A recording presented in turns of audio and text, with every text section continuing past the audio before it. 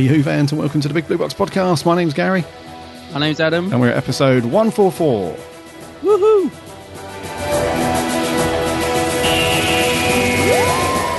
One day, I shall come back. Oh dear, we are in trouble, aren't we? I've reversed the polarity of the neutron flow, so the TARDIS should be free of the force field now. I have the advantage of being slightly ahead of you. Sometimes behind you, but normally ahead of you. But the trouble with time travel is, one never seems to find the time. Change, my dear. And it seems not a moment too soon. Unlimited rice pudding, etc., etc. A meteor storm, and the sky above us was dancing with lights. Purple, green, brilliant yellow, yes! I'm the doctor, by the way. What's your name? Rose. Nice to meet you, Rose. Run for your life. It's more like a big ball of wibbly-wobbly, timey-wimey stuff. Just remember who's standing in your way. Look at the eyebrows. These are attack eyebrows. You can take bottle tops off with these. Howdy do, Who fans? Welcome to 144. Hope you've all had a cracking week and that you enjoyed Pyramids at the end of the desert. The Pyramids at the end of somewhere. Blimmin' long title, that one, isn't it? It's blimmin' It's almost long. as long as that. What was that class episode that had about 10 titles for one episode? Do you remember that one? What Quill did next, and then the holiday of the Pyroville. Yeah, that was that? Yeah. That was class for you. Class. Apparently class has been doing not too bad over in the US. Oh, really? I think it's gone down slightly better than it did here. Oh. Which Maybe isn't there difficult. is hope for the old donkey yet. It's not difficult, let's be honest. No. But yeah, I'm only gauging that from people's tweets and so on. I must say, I was listening to a podcast a couple of weeks ago that was saying that Doctor Who wasn't faring too well in America. Okay. I haven't seen any news about ratings for America, so I don't know where they got the source from. But they were saying, it took a bit of a dive in ratings apparently this series. But as I said, I don't know where that's from because I haven't seen anything. But they must have seen something. But I think it was still doing okay, but not quite. You know, because Doctor Who's been doing quite well in the States ever since Matt Smith took over, isn't it, really? It seemed to kick off over there. Pretty much, yeah. Yeah, yep. yeah. But, I'm not sure. Maybe some of our American listeners could let us know how it's going over there. Because I don't see anything on the news bits over here about it. But, yeah, just something I heard recently. Yeah. Yeah. So class ratings, is doing... eh? What does it matter? God, the old ratings, eh? It's not like they've got the power to... shut a show down or anything. I think it is just because that happened back in the day. I think it's always it's like this sort of shadow always hovering in the background, isn't it? Because it happened back in the 80s. I think any slight dip or whatever in the ratings, we immediately panic because of what the BBC did back in 1989. You know what I mean? We're like, oh no, it's always looming over us, the ratings, even though. Yeah, they are important, but they're not the be all and end all. Yeah, unfortunately, the studio TV bosses and stuff, I assume that's the only thing that they can measure how good a show's doing, I suppose. Did I see again? I haven't seen this officially, but I saw a lot of people tweeting that the show had been extended till 2020, is it? So yeah, it's been sort of renewed again or whatever. No, it's longer than that. Yeah, 2022. I think another 5 years from next year. I think. So that's good. Yeah, so that's still rocking and rolling. Yeah, I mean, I don't know about you. There was a time when I could never picture Doctor Who being on any other channel than the BBC. It's just unthinkable. I could just never imagine that happening. It's like, I know we got the TV movie and stuff, but you know what I mean. Yeah. But I don't know, these days, things are different. Like, we've been watching a lot of a program called Black Mirror recently. Oh, yeah. Yep. Which is very dark. I can't decide if I like it or not. I like the concepts, but I always come away from it feeling really depressed because it is quite a dark show. Yeah. But that was made by Channel 4 for the first two series, and then Netflix took it over. That's right. But you wouldn't, it's a little bit more... a lot of some of the episodes set in America, but you wouldn't really know your style was the same. But I was just thinking that I don't know, things are different now. Like if Doctor Who sort of in 10 years' time, I could easily see it being made by like Netflix or Amazon or something like that. I don't know. It's not as unthinkable as it once was.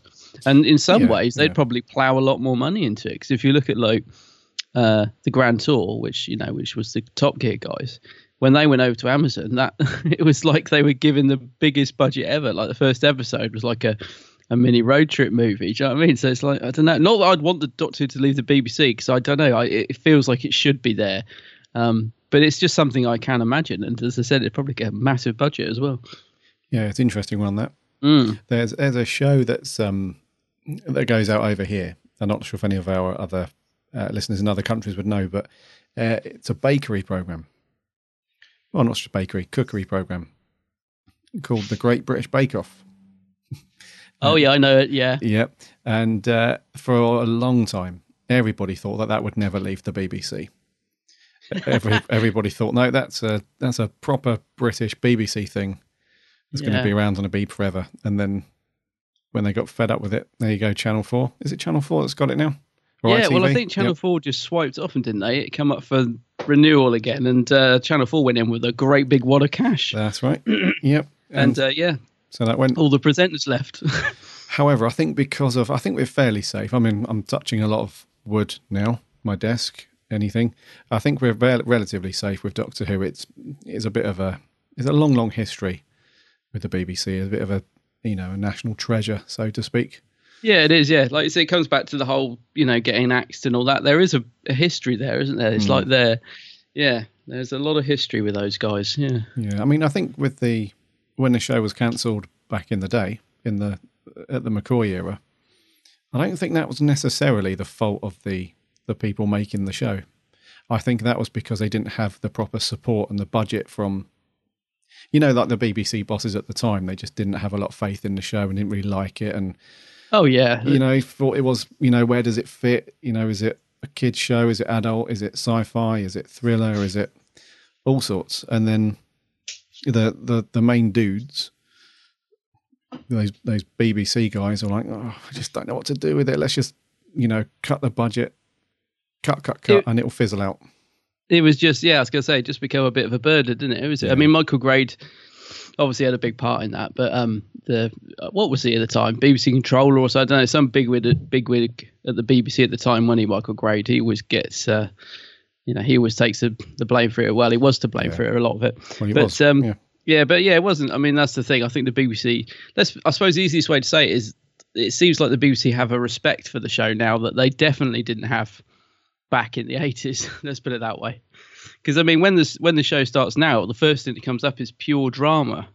I've noticed on the new series. Oh yeah, yep. Comes up, so that is the sort of that it just makes it feel like they believe in the show a bit and taking it seriously, if you know what I mean.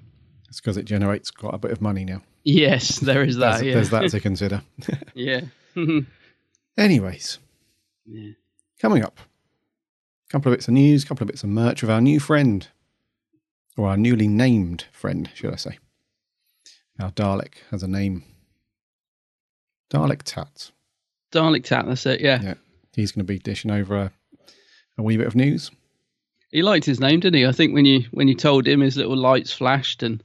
Yeah, he got excited. He did this thing where he sort of shakes from side to side, a little bit like K9 used to do. Just has this little shuffle.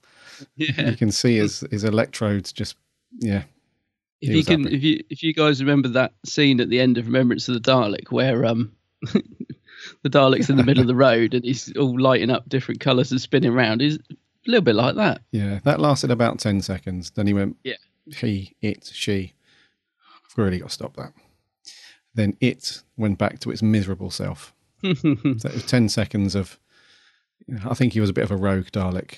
Yeah, then he remembered. Yeah, he remembered he shouldn't be feeling it. Oh well. Anyways, have you had a good week, mate? It's been fairly quiet for me. I've not done much Who stuff. I've had a fairly good week. I found a nice little pickup this weekend. I went to a music festival, and on the way to the festival, we walked past this little independent record shop. And because I used to work in one for many, many years, I can't sort of not go in one if I walk past one, if you know what I mean. So I popped in. And that was actually after a Prince 2 discs that they did for Record Store Day, but they didn't have it. And then I was like, I don't suppose you've got the Doctor Who one that they did for Record Store Day. He was like, yeah, I've just put that down in the soundtrack section, actually. I was like, oh, wow. So I managed to get it's the Pescatons vinyl. Nice. So it was just like the special one that they did for Record Store Day this year. And it's really nice. It's one vinyl's green and the other one's yellow. So it's like two coloured vinyl, and I love coloured vinyl. Oh, sweet. But what I didn't realise till I got it home, because I then had to carry it around with me for the whole festival, and I was really worried because it was on the floor, but people, you know what people are like at festival, they're all drunk, and so everyone kept sort of nearly walking on it and trampling on it, and I was really worried that I was never going to get it home in one piece, but I did. But when I did get it back, I realised that it's actually one of the vinyls is the BBC Sound Effects album, so it's like a double pack release. Nice. So that was quite cool. So I opened it. The other so one side's the Pescatons cover, the other side's I'm sure you'd know the album cover if I could describe it properly. It's like the TARDIS vortex picture, and it says BBC Sound Effects in the corner. Yeah. And it's that one. Yep. So yeah, I was really chuffed with that. Really pleased I managed to get that one. So yeah, got it home in one piece. I don't know. I mean, I have got them on CD, so I don't know if I'll actually play it, but it's just a lovely thing to have, you know, and not a bad price either, sort of 20 odd quid. I was thinking, you know, like Big Finish did a couple of vinyl releases recently, didn't they? Which I'd have loved to have picked up, but they were blimmin' expensive. And I was thinking, God, I've got all three of these Record Store Day ones for the price of one vinyl. But I'd love to get Spare Parts. They did. Love to pick that up. It's a little bit pricey for me, but yeah. So that was nice, mate. Apart from that, not a lot else. I am going to Collectomania this weekend. Collectomania 24 in Birmingham. So I'm ramping up a bit of excitement for that. That's going to be cool. Yeah, cool. Yeah, but apart from that, mate, not a lot. Just that, really. Yeah, same as me. I'm very, very quiet. I haven't picked up any classic vinyl. Speaking of Big Finish, I was really tempted by the there was two vinyl releases that they put out. One was the Spare Parts, the Davison story. Yeah. And the other one was Chimes of Midnight. Oh, that's one of my favourites ever. Yeah. So, and the artwork, the new, I think they got somebody to do some new cover art for it. Looked really nice. Yeah, they are lovely. I do love the new artwork for the vinyls. Yeah. Yeah, but I've not seen anyone, because normally when Big Finish bring out the special edition stuff, you normally see a few people tweet to say, oh, this is beautiful and stuff, but I've not seen anyone pick up any of the recent Big Finish vinyl stuff. It's a bit pricey. That's the problem. I think it's like 80 odd quid, isn't it? Yeah, it's funny you say that, because actually now I think about it, I don't think I know anyone that's got it. Don't know. If anybody's listening, if you've got either of those amazing releases, maybe tweet us a pic, because I'd like to see the actual thing. Yeah, let us know. The only other thing I've done really, I ordered some Big Finish. Pre-ordered the Tennant Volume 2. Oh yeah, yep. Special edition, of course. The special edition, yep. And that's it, really. Very quiet. Yeah. Very quiet indeed. Yeah. So, shall we land? Yes, let's do it.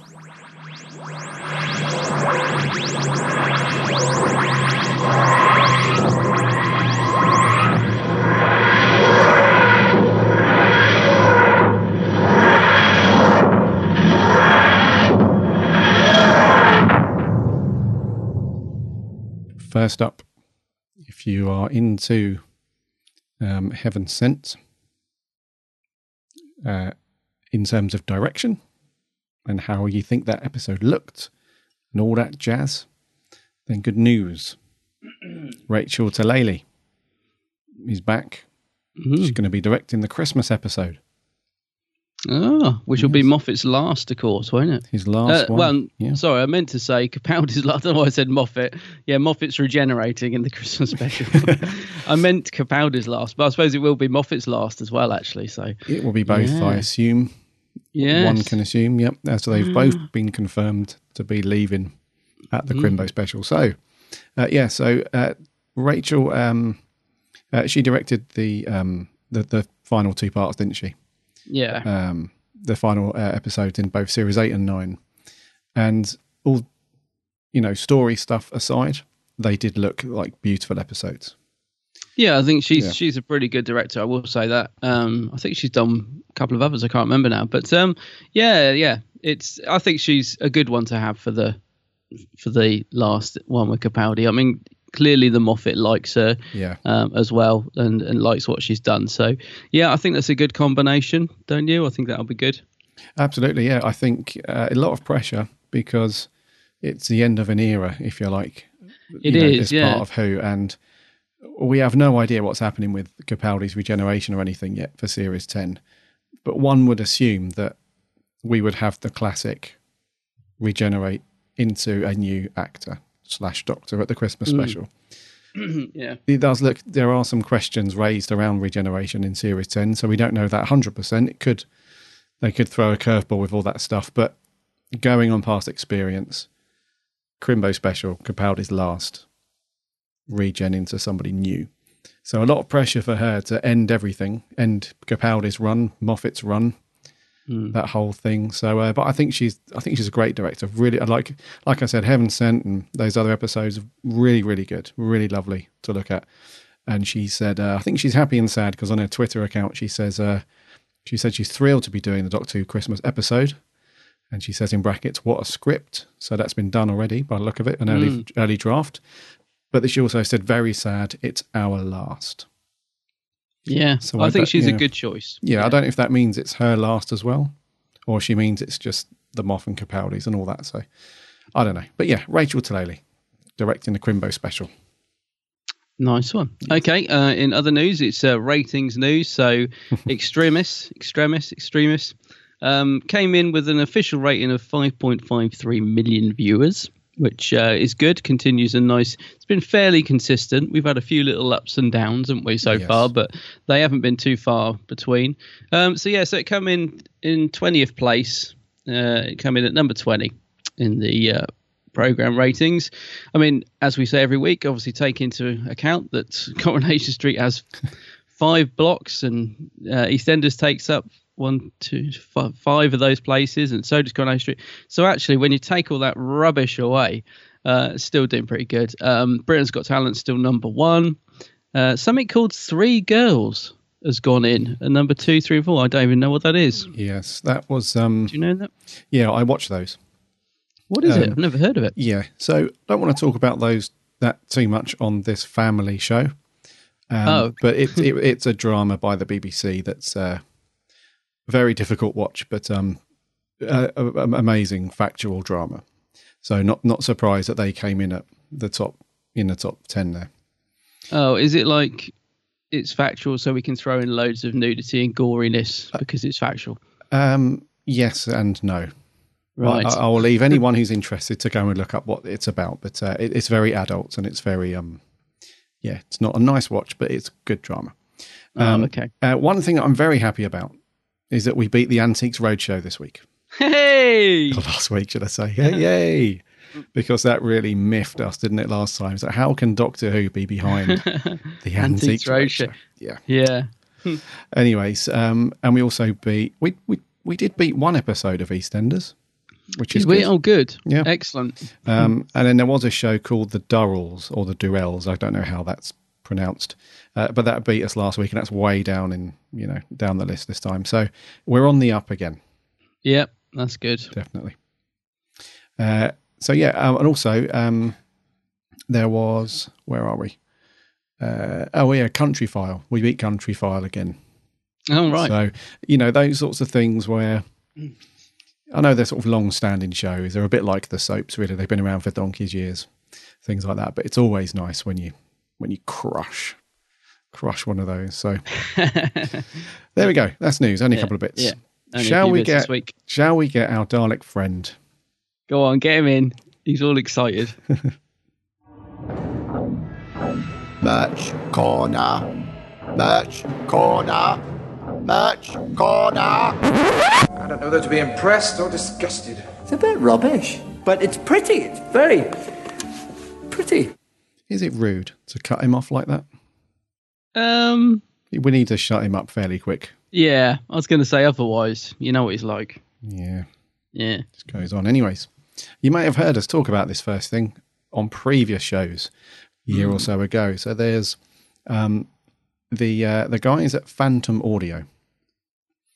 You would recognise us talking about Phantom, spelled with an F, not a PH, because they do these really cool signing events. Yeah. That we frequented from time to time. But they also do these really cool, alternative commentaries that you can stick into your CD player and watch along with certain classic Who episodes. So what they normally do is they invite a bunch of people who are involved with the production of that particular episode, and the new one that's coming out is The Green Death. Cool cover on the CD. Very retro. I like that. Very retro, yeah.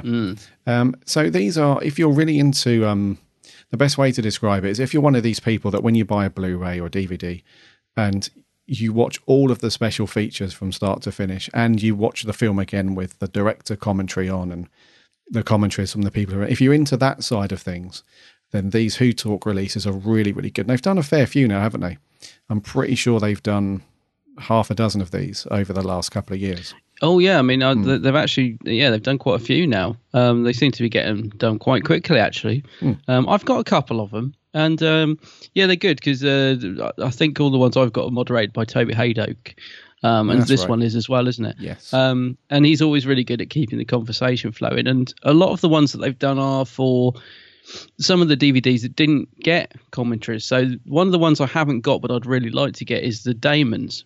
They did a commentary for that, and I don't think there is one on the DVD. I think I'm right in saying that. So, yeah, it's quite nice for them to sort of fill in those gaps. I always quite like a director's commentary. I don't know about you. I'm always quite surprised when I say to people, oh, did you listen to it with the commentary? And they're like, nah. Mm-hmm. And I think, oh, you're missing out because it depends who it is. I mean, I've heard some dreadful director's commentaries before now where people just don't speak. But the Doctor Who ones, generally are pretty good, especially if Toby's involved, and especially if Peter Davison's involved as well. I love it. I really like the Fifth Doctor commentary, especially if he's with Janet Fielding. But yeah, these are nice releases because they fill in a few gaps and they get back actors that weren't, they'll always be different to the DVD ones. Let's put it that way. Yeah, it's really good. That actually, the Peter Davison ones, they're always really quite amusing because he never takes it seriously, does he? No, he doesn't know. He never treats it as like this is a job. I need to go and do this properly. He's always just fairly relaxed, and he's quite honest as well, isn't he? Because there's a few stories. Because I like Black Orchid, and so do you, don't you? But it's he says on the he slays it on the commentary. Him and Janet lay into it, and poor old Sarah Sutton is like, oh, I like this story because it's all about me, and he's like, well, that's probably why we don't like it. It's a funny commentary because he's just so frank, and and him and, as I said, him and Janet just spar up each other. Yeah, a bit of a tag team. Yeah. So this one, The Green Death, it brings the some of the co-stars, so Katie Manning, Richard Franklin, John Levine, Mitzi McKenzie, and Stuart Bevan, and Michael Bryant, and it's also overseen by the very funny, or it's mediated, should I say, by the very funny Toby Haydock. Yeah. So pricing wise, it's a double CD, this one, which is cool, and it's on a discounted price at the moment for £10. Oh, that's good. Well, £11, and you can get the download for £10.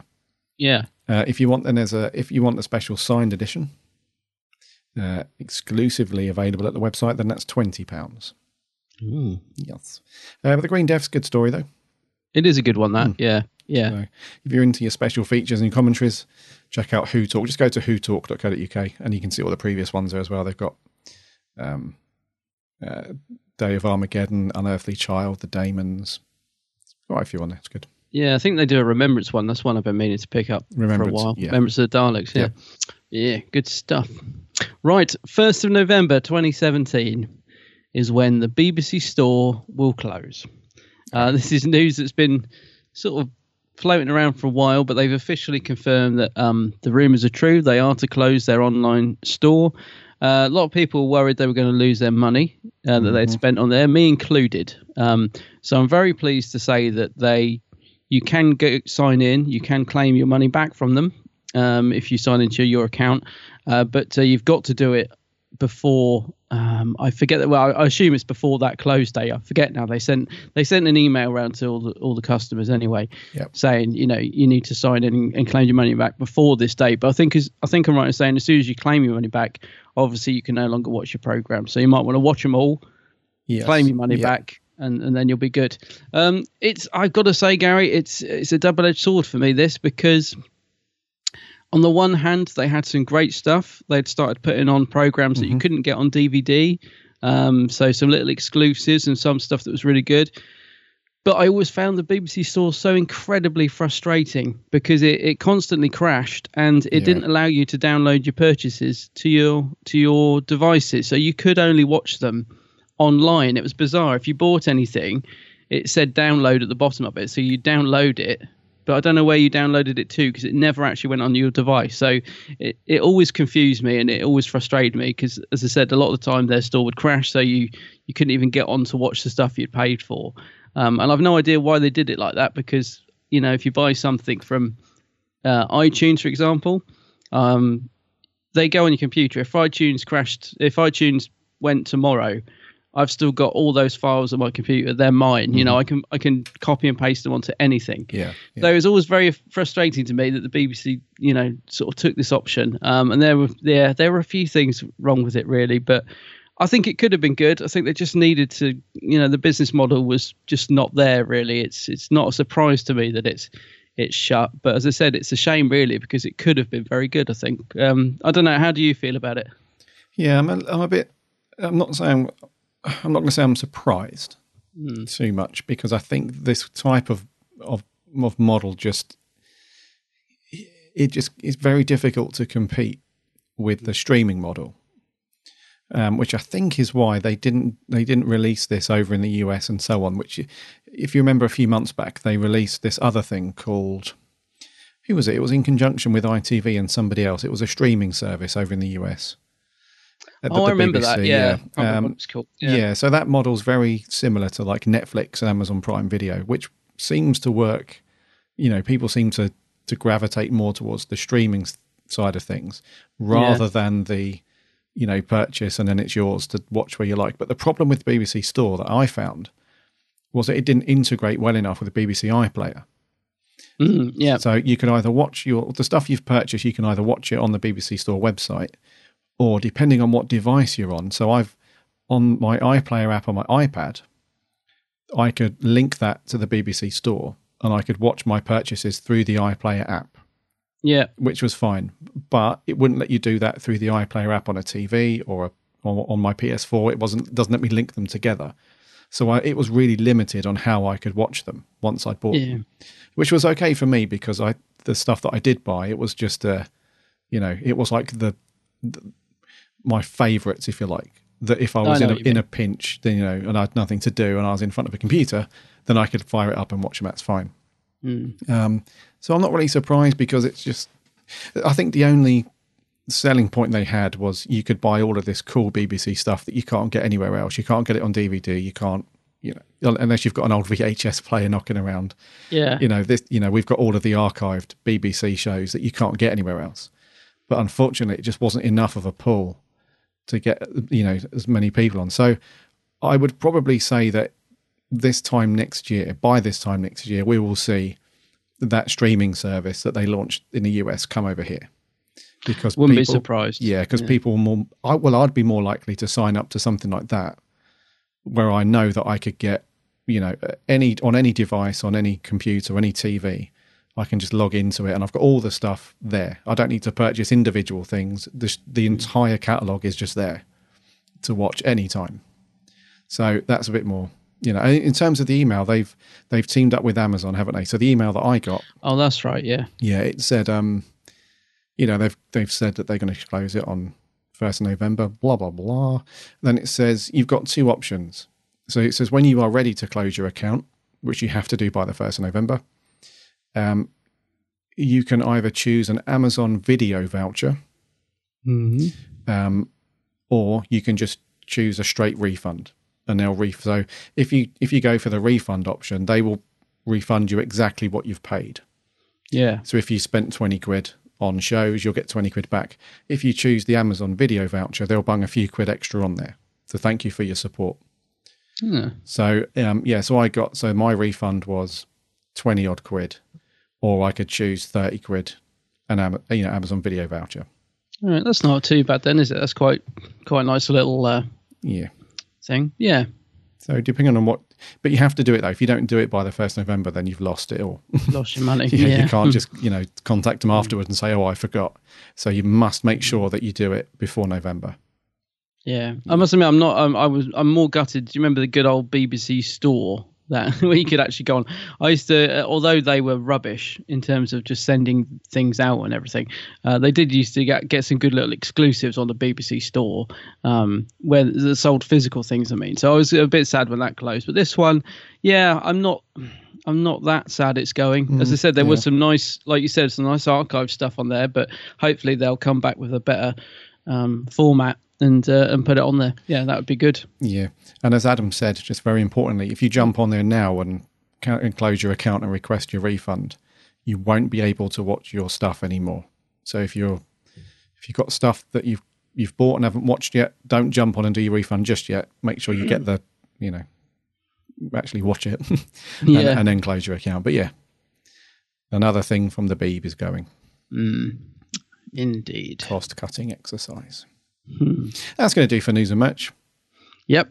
Adam, me old pal. Me old mate. Me old mate, me old mucker. What are we doing this week? Well, this week is, of course, the pyramid at the end of the world. Tell me what you see. It's a 5,000-year-old pyramid. One little problem. It wasn't there yesterday. Those creatures in that pyramid, they have studied you, and they have chosen this exact moment and this exact place. What's wrong with the doctor? I lied. I've been blind since Chasm Forge. Coordinate your attacks. I did not come here in peace. We will take this planet and its people. Life on Earth will cease by humanity's own hand. Big dramatic music. Big. Dun, dun, dun, dun, dun, dun. Yeah. Yeah, but was it a dramatic episode? Well, we shall see. So it's a direct. Although this has been labelled up as a loose trilogy. I wouldn't say it's that loose really, because it follows on directly from the week before, Extremis. Yeah, it's a direct follow on, isn't it? And the next one as well, The Lie of the Land, that's on this Saturday. That seems to be another complete direct. So I wouldn't say it's a loose trilogy. I would say it's a definite sort of series trilogy. Yeah. So yeah, it follows on directly from last week, where we find the Doctor still blind. And Bill's having another shot at date night with somebody, which poor old Bill. Yeah. So in the last episode, we found out about the world being a simulation and so on. This week, I'm assuming, unless there's a very big twist coming in this Saturday's show, this is the real world. This is not a simulation that we can safely say. So Bill's having date night, goes horribly wrong once again. And then they're off to the desert, where they found, this ancient old pyramid that wasn't there the day before, which has landed. The monks are inside, and it turns out that they've set all the doomsday clocks forward, so the end of the world is nigh. But as a bit of a strange thing, there's no the monks haven't said, your world's going to end, and there's nothing you can do about it. They've thrown this curveball, where they've said, there is something you can do about it, you need to ask for our help. So they're holding all the cards, if you like. Yeah. And then we have a series of events where the Doctor is frantically trying to stop the human race from entering into a deal, because there is no clue whatsoever what will happen if they do ask the monks for help and consent and so on. But the human race is running out of ideas rapidly. As the doomsday clock's counting down, we see a virus which is about to go airborne by the look of it, and wipe out everybody and everything. And then Bill makes a decision. Yeah. Yeah. So yes, what do you reckon to pyramid? I'm not going to call it pyramid or pyramid, because that I like to call pyramids of Mars pyramids. Yeah, that's a good point. So let's call it as it is. What did you think of Pyramid at the End of the World? End of the World. Yeah. So watching going out live, I enjoyed it. I found it very sluggish on a first watch. I thought it was a bit slow. So I was a little bit amazed when I went online straight afterwards and saw the reaction. Like, people were saying it's the best episode of the series and really raving about it. And I was sat there thinking, Well, I enjoyed it, but really only the last 10 minutes. I couldn't quite understand why people were going mad about it, I've got to be honest. Right. I was thinking, yeah, it was good. Last 10 minutes were amazing. Brilliant, build up. But yeah, I thought it was quite slow up until then. Gave it another watch yesterday. I enjoyed it a lot more. I still don't quite get why people are going bananas over it. I don't think it's like the best episode ever, but I think it's a very good episode. And I can't help but just think, wow, this is probably the first series since series 1 with Eccleston where we've really consistently had good story after good story, because I do think it's a very good story. So I enjoyed it. I just, I wouldn't go mad about it like some people, but I did enjoy it. And I thought there was, the last 10 minutes were just, great stuff. It really ramped up the action at the end. So yes, another good one for me, mate. Another strong episode this week, I thought. Yeah. What did you think? Yes, I thought this was a great episode. I think I enjoyed it more than Extremis. Seems a lot of people did. Yeah, just because I feel like it had a bit more, because Peter Harness was involved as the writer. I know Stephen Moffat's credited as a co-writer as well. He's got his fingers in there. Yeah, he has. But I think with Extremis, when Moffat, how Moffat writes, it does go all over the place a little bit, and it can go. You've got to really concentrate on watching it. Yes. Whereas I think when there's another writer involved, he can let go a little bit, and we have a bit more structure and a bit more straightforward storytelling. Yeah. So I like that. It was a bit more of a, you knew what was going on basically from start to finish. There wasn't much in the way of, so where are we now? What's happening now, and what's going on now? You knew what's going on. And I thought it was just a real. It was almost like watching a feature film almost. It had that really cool suspenseful action, with the whole doomsday clock counting down, and, it cut back to those two guys in the lab, and something was going horribly wrong with the, in the lab this was going to start the chain reaction. It was going to wipe out all the life and stuff. So that was very cool. And then we still had, there were some points that I didn't like about it. I'm not a huge fan of this, Doctor being president of the world thing. That seems a little bit. Neither. That's just the first. That was the sort of when I was watching it, making notes. That's the first negative thing that I wrote, because there weren't many things I didn't like about the episode, but that is one of them. Because I kind of just have to, every time they bring that up, I don't know about you, I just kind of pretend not to hear it. I don't like that at all. I just think it's silly. So I'm just like, I kind of discard that. That whatever. Sort of move on. Because I don't like that at all. Yeah, and so that was the, one thing. And the other thing was, we said, didn't we, a couple of episodes back, we hope that it's not going to last too long with the Doctor being blind and so on. And he did start to get his sight back, didn't he? The monks do enable that, because, Bill's like, she sort of pleads with him, doesn't she, towards near the end, can you give him his sight back? So that raised a big question for me, like who, these monks seem to be fairly, very powerful, a higher power. If they can restore the Doctor's sight just like that, it does raise a big question of who, how has the Doctor not seen these guys before? And, he's not aware of them. So, I really wish that they would have sorted the eyesight, the blind thing out in the last episode, because that's starting to get a wee bit boring now. I did think that, because I was wondering where we were going with that. When we got sort of near the end of the episode, I was thinking, one of the notes I made on the first watch, but then scribbled out because obviously it became irrelevant, was the blindness thing was getting a bit irritating now. Mm-hmm. But then obviously it had a purpose at the end of the episode. So I then thought, okay, right, I'll scrub that out because it, it's been resolved. But yeah, there was a point on the first watch where I was thinking, right, I'm getting a bit fed up of this now.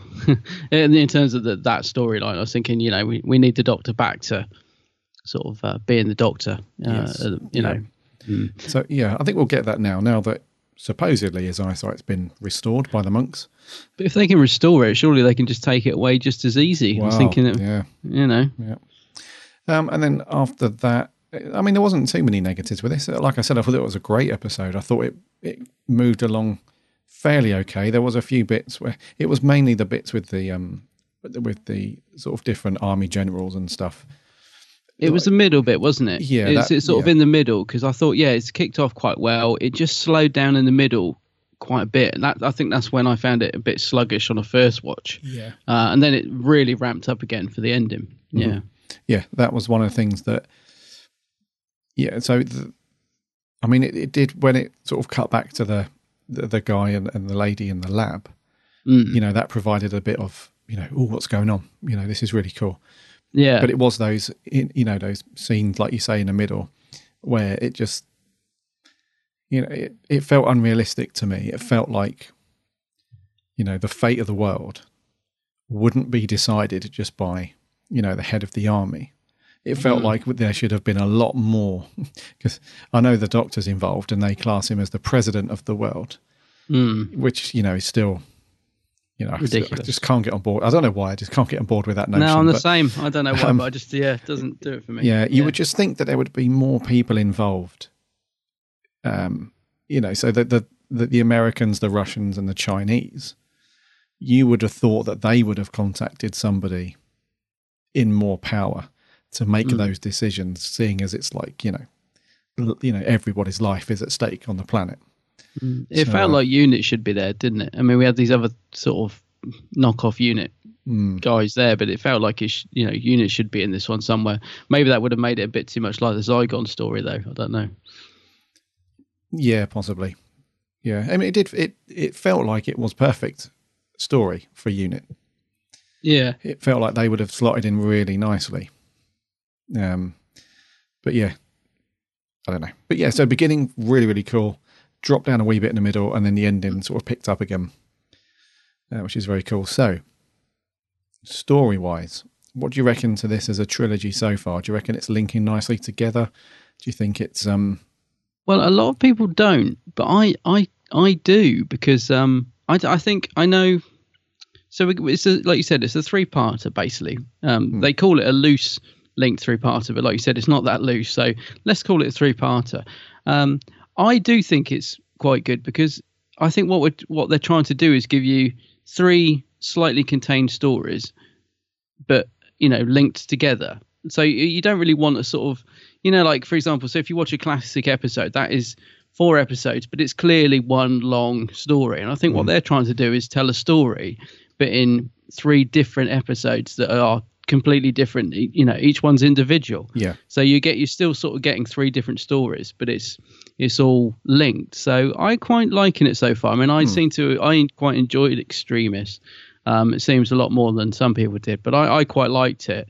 And I just thought, like you said, I thought this picked up quite nicely from that episode. So I'm quite enjoying it so far. I would just hope that it pays off, because I'm slightly worried, like you just said, about you just get this niggly feeling that it's gonna, is it gonna be some silly little reset next week that the Doctor regenerates and it was all in the simulated world all along? And I'm just thinking, please don't do something like that, because that's really predictable. So yeah, I'm just slightly worried about next week, because the trailer, let's face it, looks jaw-dropping. In the trailer at the end for next week's episode, or this week, sorry, just looks great. And so I really hope it pays off, because me personally, I've enjoyed these first 2 parts, if you like. Yeah. No, read you. Yep.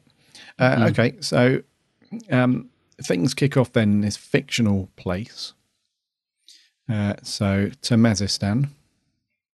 It was first introduced, wasn't it, in the back in the Zygon story? Yeah, the Zygon invasion. Yeah. Yeah, there's been a few similarities, hasn't there, though? Because there's the location and also the jet that the Doctor's on and all that. I was sort of thinking, this is Peter Harness. This is as if they've sort of thrown everything back in that he had in some of the other episodes, really. Not it still worked perfectly well, but it sort of almost felt like a Peter Harness episode, because you're thinking, we've got the jet back this week and we're in, in the same, it looked like the same location. Yeah, so. Yeah, and I'm just wondering why it's a fictional country. Because they've used, there's a few political points in this with the army generals and so on, who've at one point put aside their differences, and as a joint effort, they're going to go and surrender to the monks and ask for help and so on.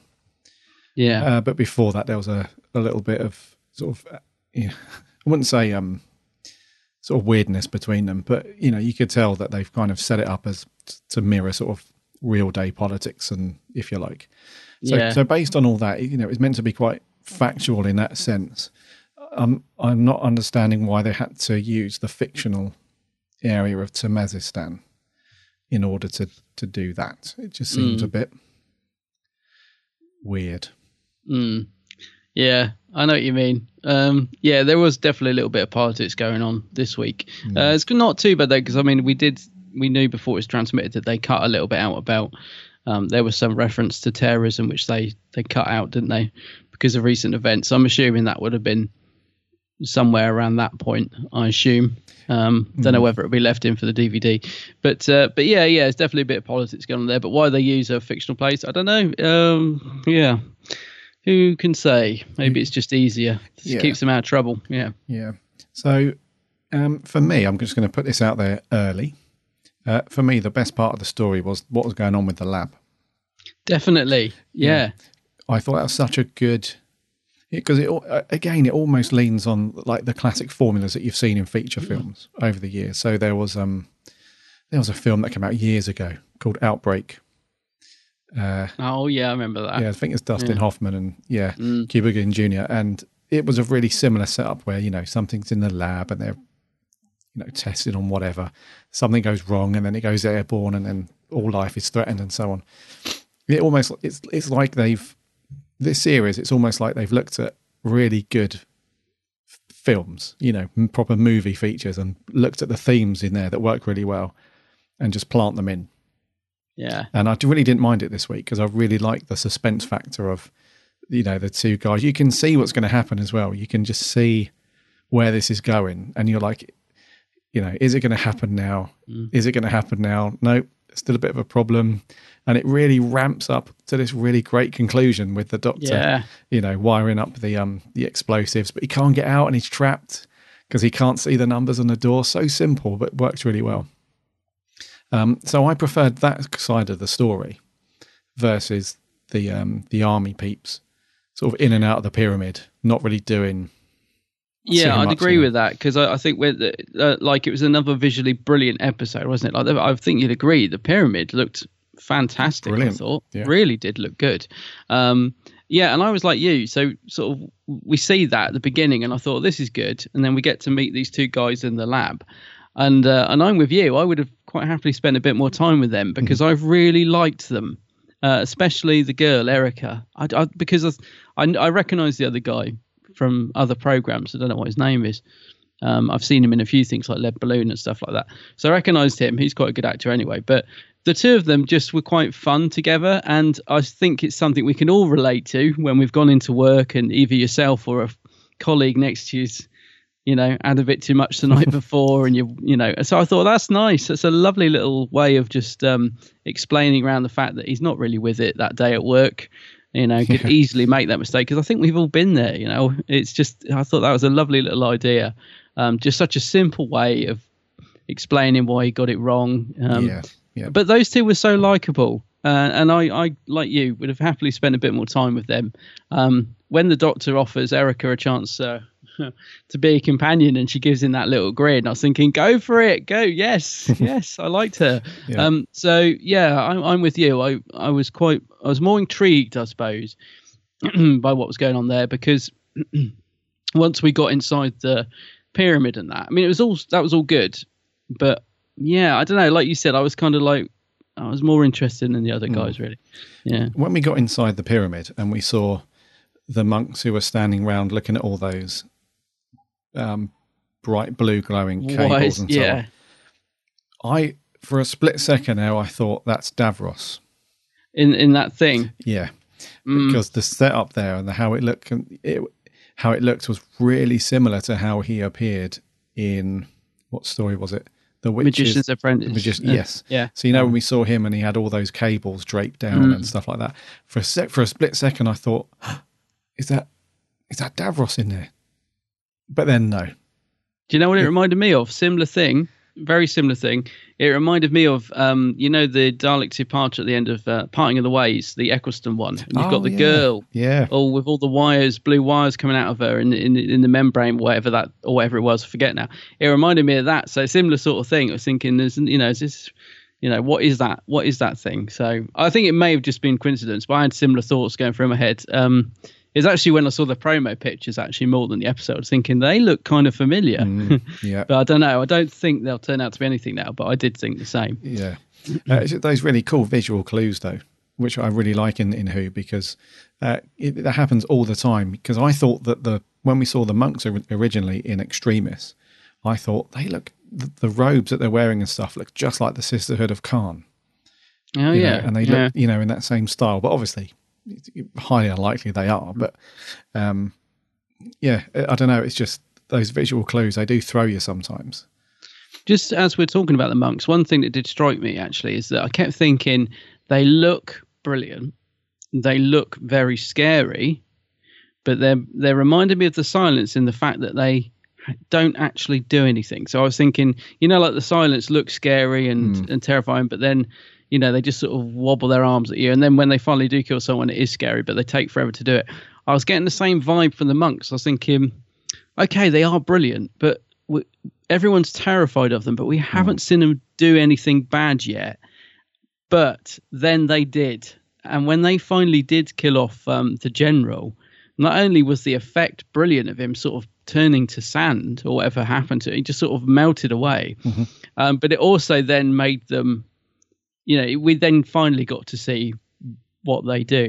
Do you know what I mean? It's taken a long time because I think he's the first guy we've seen them actually kill, isn't he? I think so. Yeah, it is. Correct me if I'm wrong, but because I kept thinking, they're great, but they haven't. Everyone's terrified of them, but they haven't killed anyone, or So what's the deal with them?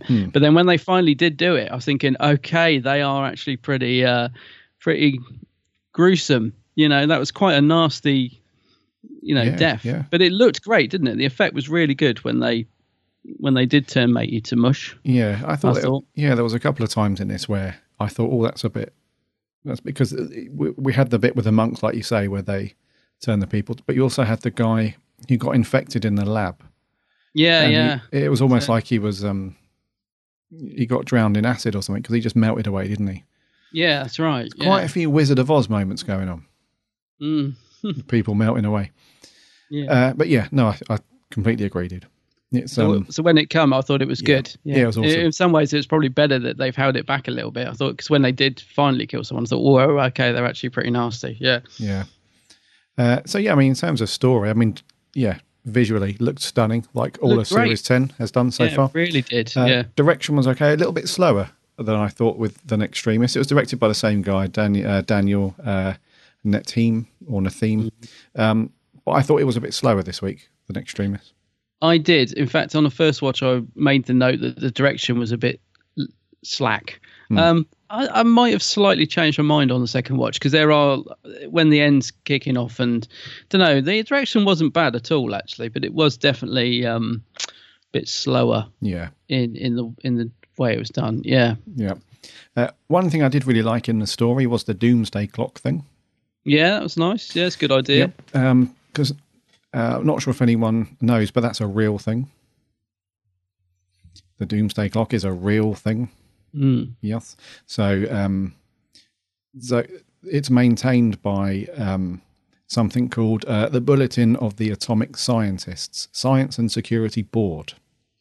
And it basically represents, it's essentially how far are we to nuclear war and nuclear fallout.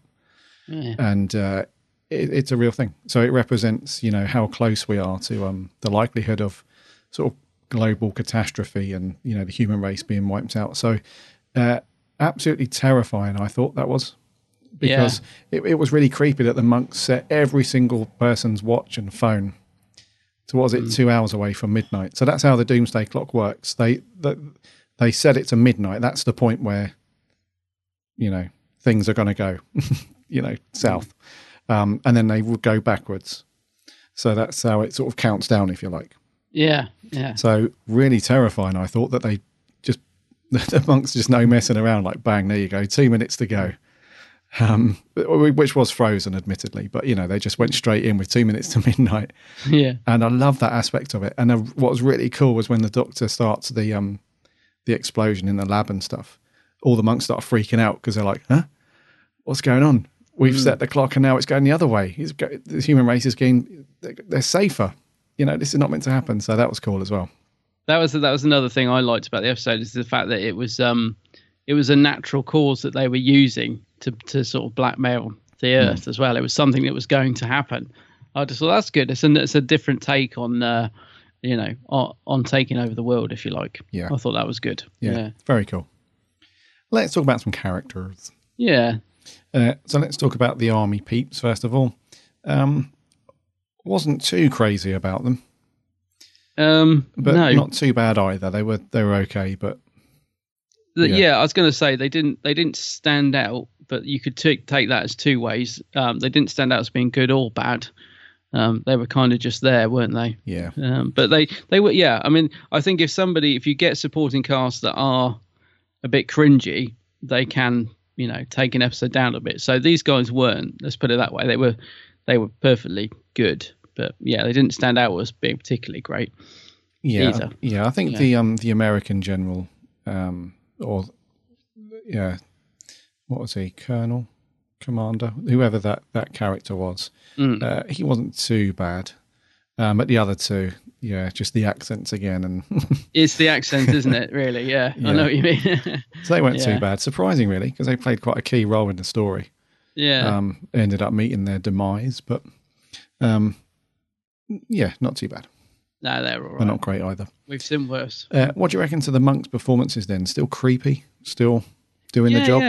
Yeah, I thought so. As I said, because they brought in a deaf this week, and that I thought they ramped up, especially the bit with the plane. Actually, when they appeared in the plane and all that sort of stuff. Because again, they didn't kill the pilots, did they? So it sort of took a nice twist away from what you thought was going to happen and all that. I thought they are creepy because we don't really know where we stand with them, if you know what I mean. Yes. We've seen that they can kill. We've seen that they can be nasty, but on the other hand, they're offering this bargain, and we don't really know where we are with them. Mm-hmm. And that added with the fact that they look horrific is a good combination, I think. Yeah. Yeah. One of the best things about them is the fact that we don't know about them. So the fact that the Doctor's not aware of them, and I really like that he's really bothered as well about, by asking them for consent and help. We have no clue as to what the what the deal's going to be. They're not telling us what what we have to give in return, sort of thing. So the Doctor's really going nuts about that. He's like, don't do it. But that's why I really worry about Bill this week. Like, what has she agreed to? Again, it was that's on the second watch really made me appreciate what a great build up this episode was in terms of ramping up the tension. Because I was like, Bill, what have you done? So yeah, it is good. I'm can't wait to find out what we have actually agreed to. Yeah. What do you reckon to Nardo in this one? Really liked him. Very cool. I'm loving Nardo. Nardo. Him in his little coat with his little microphone in the what do you call it? His toggle. Yeah. Toggle microphone. Silly but great. I thought Lucas was great this week. He's just fitted in very nicely, actually. I think a lot better than a lot of people, including myself, were expecting. I think he works very well with Capaldi's Doctor. As I said, there was a point where I was getting a bit fed up with the blind thing, like when he's describing everything to the Doctor. And I was thinking, how can Bill not have noticed? Mm-hmm. Okay, at the beginning you could sort of excuse it, but the Doctor's been wandering around with these glasses on since they got back from him being blind. She surely must have put two and two together. Nardal's clearly explaining everything that's in front of him. So that's the only thing I kept thinking Bill would have guessed by now, surely. It's a little bit too obvious, but it just about carried off, I thought. And it was nice the way that they threw in the middle. The Doctor was about to tell her and then didn't. He suddenly changed it by realizing that he could make the monks, cut out their computer and all that. So I thought that was quite nice. But yeah, Nardo, I'm really liking him. Him and the Doctor together. I'm wondering what's happened to him because he was on the floor when we last saw him, wasn't he? Nardole. He was knocked out on the TARDIS. Well, yeah, because it's weird, isn't it? This is something that I'm not quite sure. Oh, yeah, actually, no, because when he first said, when they go to the lab and the virus is in the atmosphere inside the lab at that point, Nardole does say, I'm not human, so it doesn't matter. But then the doctor says, well, I got your lungs from somewhere, so... Oh, knock off lungs. That's it, knock off lungs, yeah. And then we see Nardole passed out because it's whatever he's breathed in has obviously affected him. Yeah. So who knows what's happening with Nardole? I mean, I think he's going to be fine. Do we see him in the next time trailer? He is in the next time trailer, and it's interesting because if you look at the screenshots, he almost seems to be not laughing, but I don't know. We keep thinking, is Nardole going to turn out to be evil or something? If you look at this trailer, he looks like when Bill's shooting the Doctor in the next time trailer, he kind of looks like he's egging her on. So I'm really intrigued by Nardole. But also the fact I love his relationship with the Doctor. When the Doctor couldn't get out that door, and he's almost come to rely on Nardole, isn't he? Mm-hmm. In a lot of ways. It's like it used to be the Doctor who had a companion who he looked after, and now he's got a companion with him that's almost looking after him.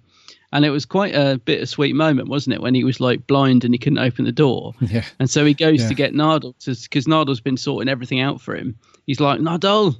And when he's not there, the Doctor's just so vulnerable without him because of his blindness as well. And I just thought, okay, that's, it's really given Nardole a purpose, which is what I think we couldn't see when we heard he was coming back. Because in, Husbands of River Song, he was just didn't really do anything or have any purpose, whereas he's really got a personality and a purpose in the series now, and that's I just think I'm really loving him in it. No, I'm glad that they went down that road with it as well, that they've given him some purpose and some meaning in it, because otherwise he could just be almost a Disney character, a little sidekick, bit of comic relief, bit of a Disney character, and not much else. But I like the fact that the Doctor's almost been taken out. If it wasn't for Bill, he might well have been, because Nardole was, no use at all. So, really liking Nardole at the moment. Did you think there's a bit in it where he goes, Master? Do you think that was a little K9, salute to K9 that? If you watch it again, he says it in the K9, but I swear it's on purpose. It's when they're on the plane. Okay. He just goes, Master? Like that. I was like, he's doing K9 there. I swear he is. Anyway, No, I'll read you. It could be. Yeah. What about Bill then?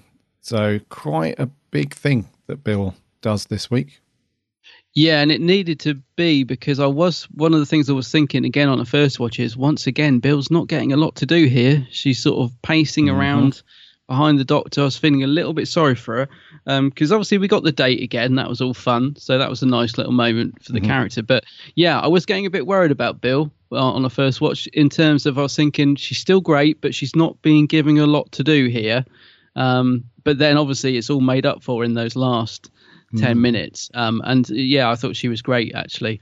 And there's, when she gets cross at the Doctor and she realizes he's blind, and she gets cross, but really she's cross, the fact he's, not told her and all that. I just thought, I thought, she's really cemented herself as a great companion to the 12th Doctor. Yep. There's a lot of love between the two of them already. There's a lot of, they care for each other, and she knows that he's got to live. So she's willing to sort of sacrifice whatever, because she thinks he'll sort it all out in the end. So I like the way they've over these few episodes really sort of become a great duo, or trio, if you like, with Nardole. But I thought she's great this week. Especially in the end bit. Yeah, that's what I was going to say. I thought for the most part she was there, but she wasn't really doing anything of any consequence, really. She was just there to but the last 10-15 minutes she really stepped up, and you can tell. And the only reason that the monks accepted her consent is because they could feel the love that she has for the Doctor. So that's right. That's that was really cool. That, like you say, that they clearly care for each other quite early on, and she wants to make sure that everything's going to work out, and she knows that the Doctor's the key. Without the Doctor, the world's got no hope. So she has to do what she has to do, to make sure he's save alive. him. It's a nice way of ramping up the final 10 minutes. Yeah, she was great. And Mr. Capaldi. Capaldi, yeah. I mean, he's rocking and rolling, isn't he? We've said that consistently, haven't we? Yeah, no, consistent is the word. And God, like, and it's the word that we used when we weren't pleased about him in Series 9 as well. We were saying how inconsistent he was. If you listen to all our reviews for this series, the thing I'm really pleased to be able to say is we say he's consistent this series, consistently good, written consistently well, and acted just superbly. Yeah, I'm so glad that his final series looks like he's given us this brilliant performance. Yeah. Absolutely loving Capaldi. Can I just say I love Erica as well in this episode. She's as the lab technician. She really stood out for me in this episode as like we said, Bill's a very natural actor. I thought Erica, what's the actor's name? Rachel Denning. Yes. I thought she was really natural in her performance, didn't you? Like when she was having a go at him about being hungover and just the little twinkle in her eye when the doctor says about jumping on board the TARDIS. I really liked her. I thought she was a real standout for the episode. Yeah. Yeah. And I'm glad she didn't get turned to green slime. Yeah. Sorry, I forgot to mention those two guys in the lab. But yeah, Erica, she was a great character, I thought, and really good sort of interactions with the doctor. They would, because he really likes, doesn't he, people that get it, not just people who are clever, but he really likes people that get what's going on. That's right. Yeah, she did, didn't she? She absolutely did. Yeah. And one thing that was a nice little twist, well, not a nice twist, but was a bad twist in the end. But at the beginning, when you saw her bag being caught in the door and her glasses smash. Yes. I thought later on the episode, because she's not going to be able to see something properly, she's going to screw something up. But that didn't really materialise into anything. It was the other guy that made the mistake, wasn't it? He sort of he accidentally put a decimal place incorrectly on the calculation, and then that. Yeah, and that was all because her glasses got smashed. It meant that that's why she asked him to do it. So it's a nice knock-on effect, wasn't it? Yeah. So that was pretty cool. But yeah, she was a very cool character, and I'm assuming we'll see her in the next one for a bit. I hope so. Yeah, I hope we get to see her again. I liked her. Just going back to Capaldi very quickly, I can tell you thought he was great this week as well. The only thing I found strange is, like in the Zygon speech, he went into this sort of roll up, everybody, we're at the show, and it sort of kind of took us out the speech a bit. He did it again this week, and I'm assuming that's Peter Harness's handiwork. When he was saying, right, we're at the pyramid game and it's all over, goodbye, and all that, and I was thinking, what? It's I don't know, that was the only bit where I felt a little bit sort of out of it, sort of going back to the Series 9 Doctor. There was just one or two little moments in the writing, I thought. I don't know if you picked up on that. Just like when the Doctor was doing like the American accent in the Zygon story. Yeah. And then in this one he was doing it again just for a short bit, and then also he's like, I'm the Doctor and I'm solving it blind and all that, and I was thinking, well, no, don't start writing him silly again. But it was so minimal that it didn't bother me at all. But yeah, I was going to say it was just enough. Enough to not. No, region. Yeah. But overall, though, Capaldi, just smashing it. Yeah, smashing it. I'm glad to say. Yeah. Anything you want to mention before our scores? Just the music. Loved Murray's music this week. Yeah. And was I hearing things? Because I swear I only heard this on the first watch. I completely forgot about it on the second watch, but I'm sure it's in there. Was it me, or did we hear the I Am the Doctor theme mixed in very, very subtly at one point? Yes. Yeah, I thought we did. I missed it the second time, but I'm sure I heard it the first time. It was a redone. It was in a similar way that he redid This Is Gallifrey in the last episode. See, I still need to. I missed We Are Gallifrey. Yeah. Yes. And talking of that, let's segue into our scores. Okay.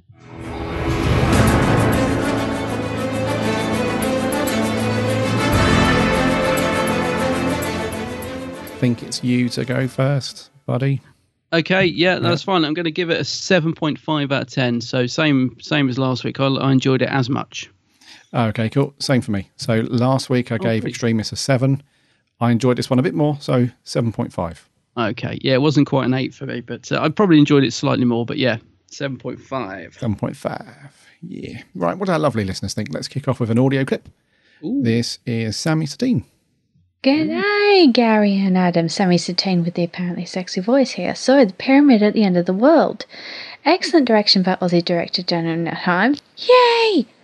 Peter Harness has delivered a good story. Poor Nardole. But, Toby Whithouse, the Monk trilogy hangs on the lie of the land, so bring it, or there'll be an army of angry Hovians to deal with. See ya. Ah, that sexy Aussie twang. Sexy. Thank you very much, Sammy. Yeah, cheers, Sammy. Over on Twitter, Mr. Dalek Emperor says, can't wait for this 3-part crap story to be over. Oh, no. And how come the TARDIS didn't detect being moved without permission? Yet when it happened in the Day of the Doctor, the TARDIS did detect being moved without permission. I was going to mention that, actually. Did you not find that odd that they managed to get him on the plane without him? No, I thought that was a little bit strange, but I kind of overlooked it. Yeah.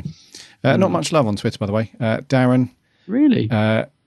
His Twitter name is at Cult Dissection says, Pyramids capturing planes and subs, an epic feel so much better than last week's convoluted bleep. But where was UNIT and why the UN? Yeah. So more questions than answers there. Over on Facebook, Jake Burstwhittle says, what is going on with the Doctor Who 7 episodes? What is going on with Doctor Who 7 episodes in, and I've not hated any of them. This episode was fantastic, very tense. The monks were creepy as always. 8.5 out of 10. Can't wait to see how Whithouse is going to wrap up the story. Yes. Yes, Jeff Waddle, very good but predictable. No major twist, but excellent acting, good story. Pyramid scenes were like Keys of Marinus. Goes on to say, on the trailer, it turns out the next week's is about the monks always being here. Either one, much more of this is a simulation than we think. 2, if they've been here, they must be bumping into the silence all the time. Or 3, big reset button alert. Hopefully not. That's what I'm worried about. He gives it 8 out of 10, though. Okay. Another audio clip. This is Jay Kent. Hey Gary and Adam, hope you're doing well. Now, the pyramid at the end of the world. I give this review out of love, and love is consent. After a 2-week streak of episodes that I didn't like, this comes with a warm welcome as I absolutely adored it. The monks have strategy to their plan, they pose a genuine threat, their plot to take over the world is unique and thought through. The Doctor's progress on figuring out how to defeat them was sophisticated and intelligent. There was a well-balanced sense of humour, there was tension, especially towards the latter half of the episode, and Bill's final actions were believable and real and human. I was afraid when it was said this would be a political episode, because after Comrade Doctor fought capitalism just 2 episodes ago, I thought it might be a bit too much crammed into one series, but it was done nicely. The only major political message it gave out was give peace a chance, and that's something the Doctor should always be saying. The cliffhangers actually made me go, oh my god, how are they going to get out of this one? And that's always a good thing, as the only way I can think of them getting out of it is if they're in another simulation, but if they actually followed through with that idea, I'd be incredibly disappointed, as that would be just lazy and, predictable. Nevertheless, I give the pyramid at the end of the world a surprising but welcome 8.5 out of 10, making it one of my favourites of this series so far. And if you consent, I'll see you next week. Of course. Ooh, get you, Jake. Of course, Jake, yeah. Thank you very much. Back on Facebook. Candence Levine says, overall enjoyed this multi-part, but there are parts of it that just didn't hold up. Seems ridiculous that a Doctor would be getting verbal information from Nardo and Bill, and Bill would not just demand to know what's going on. Contrived plot device. Just ultimately get the Doctor in front of the door with a combination unlock it that he can't see. Yeah, well... Yeah, maybe. Episode 3 is teed up and the Moff can swing away. I'd give this episode 7.5. Oh, okay. Yes. Yep. Harry Walker. This one's a bit of a slow burner for me. Kind of get that from every Peter Harness script we've had so far. As a result, I do get a bit disengaged. Saying that, though, really like the monks, as their expanded development over multiple episodes is really fleshing them out, showing how cold and calculated they are. Performance and productions were great as usual, and the cliffhanger left me excited for more. 7 out of 10. Yeah. Lewis Palmer, I actually enjoyed this after last week's disappointment. An intriguing plot with excellent performances and interesting scenes. Love the music and editing. 7.5. Thank you, Mr. Apple. The editing was back on track. Yes, it was, yeah. Luke Allen, really not sure on this one. Felt like a sort of a filler episode. Probably not the weakest of the series, but Saturday's episode looks brilliant.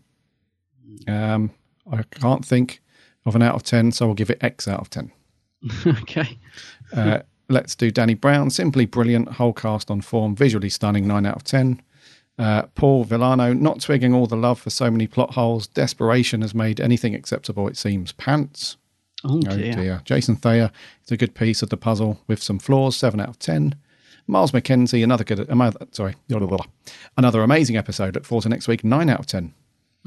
Pete Adamson, the best in the series so far, 8.5. And lastly, Rob Kernock, certainly more compelling compared to last episode. As you guys said last week, it felt like a setup episode, and that it was. It felt like a good follow-up. Great acting, good script. Not so great cliffhanger, though. But the Next Time trailer looked incredible. Looking forward to next week's episode, 8 out of 10. Yeah, it's another strong one. And the last audio clip, this is from Owen Daly. Hello again, Adam. Hope you're both well and enjoying the show this week. So, Pyramid at the End of the World. It was an improvement on last week's, but I didn't think it really built on anything last week because I still think last week's was unnecessary. But that out of the way, I loved this episode. I thought it was a really great story.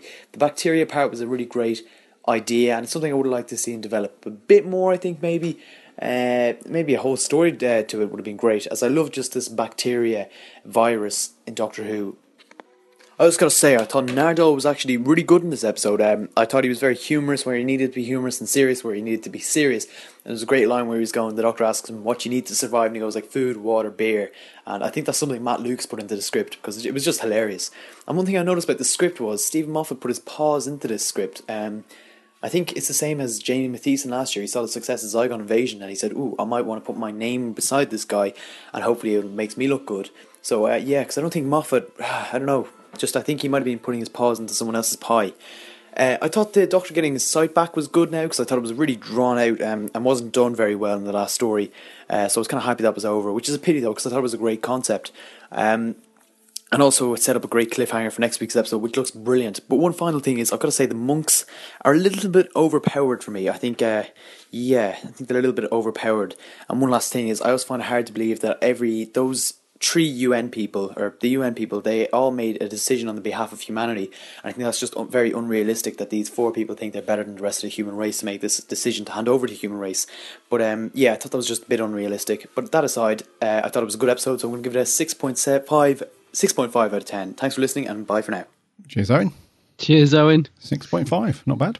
Moff with his hand in the pies. He is with her, always. Yeah. So that's going to do for the official stuff. Anything on the Geeks Handbag page? Yeah, I think just a couple this week, some good ones actually. So Leslie Sheargold, she said she really enjoyed it, but she did feel it was very slow paced for a younger audience. So I kind of get what she means there. She's worried the kids might zone out a bit. Dean Jones said it was very solid, gave it 8 out of 10. Kevin Mullen said slow burner, but he enjoyed it, but he wants to see what's inside the vault. He reckons that's being dragged out. Johnny AIDS, probably saying it wrong, says absolutely brilliant. Richard Pierce also says absolutely brilliant, edge of your seat drama from start to finish. Adam Time Lord Fishwick wasn't sure on a first watch, but now he really likes it. Martin Arnold said I was engrossed. Lee Collins, very weak. Didn't enjoy it at all. John Gilhill simply said brilliant. Callum Granger, I loved it.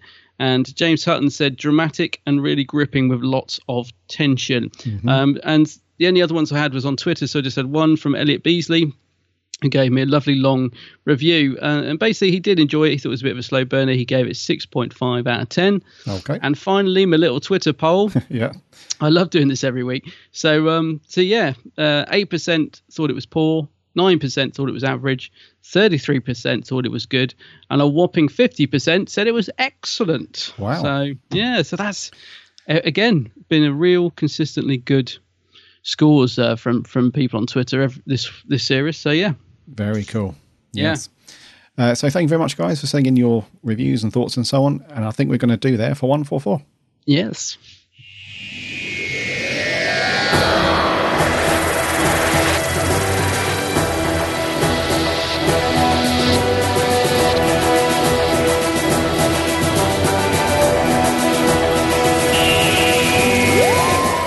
Thank you for joining us for 144. This Saturday's episode is looking like it's going to be a bit of a belter. It looks exciting. Yeah, I don't want to jinx it or anything, but it does look like a cracking episode. The Lie of the Land. Interesting to see how this all gets wrapped up, and if we then go back to single adventures that we've enjoyed so far up to this point in Series 10, or if we continue with the Moff roller coaster of timey-wimey story arcs. Anyway, thank you for sending in your thoughts and your audio clips and your Facebook comments and all that stuff. Very, very much appreciated. I think overall, people generally liking this one. A few duff scores. Not everyone's cup of tea, but overall, knocking it out of the park as usual. Yes. So head over to the website, www.bigblueboxpodcast.co.uk. On there you can listen to all the previous episodes, plus you can link off to all of our social accounts and give us a follow and a like. We'll have a chat with you on there, because we're always on those things. And you can also link off to iTunes and give us a like and a sub on there. That would be awesome. And if you are an iTunes listener, a review would be amazing, because that really helps us. Remember to check out Adam's channel, The Geek's Handbag on YouTube. Just do a search for The Geek's Handbag on YouTube, Facebook, Twitter, all that stuff. Give him a follow and a sub. All good stuff on there. All that jazz, yeah. Might pop out and buy something this afternoon to review, actually. I've got something in mind. If I can get it. I'm popping to shops this afternoon. Popping out to the shops. Might get something to review, yeah. Yeah. Nice one. So yeah, loads of really, really cool content over on Adam's channel. Oh, don't even know where to start. It's just so much on there. Unboxings, reviews, location shoots, convention roundups, on the spot reviews. Just so much stuff. Go and check it out if you haven't already. Yeah. So enjoy this Saturday's episode, The Lie of the Land. Looking forward to your thoughts on that. So look out for the Facebook post and Twitter stuff early next week. And until then, my name's Gary. My name's Adam. And remember...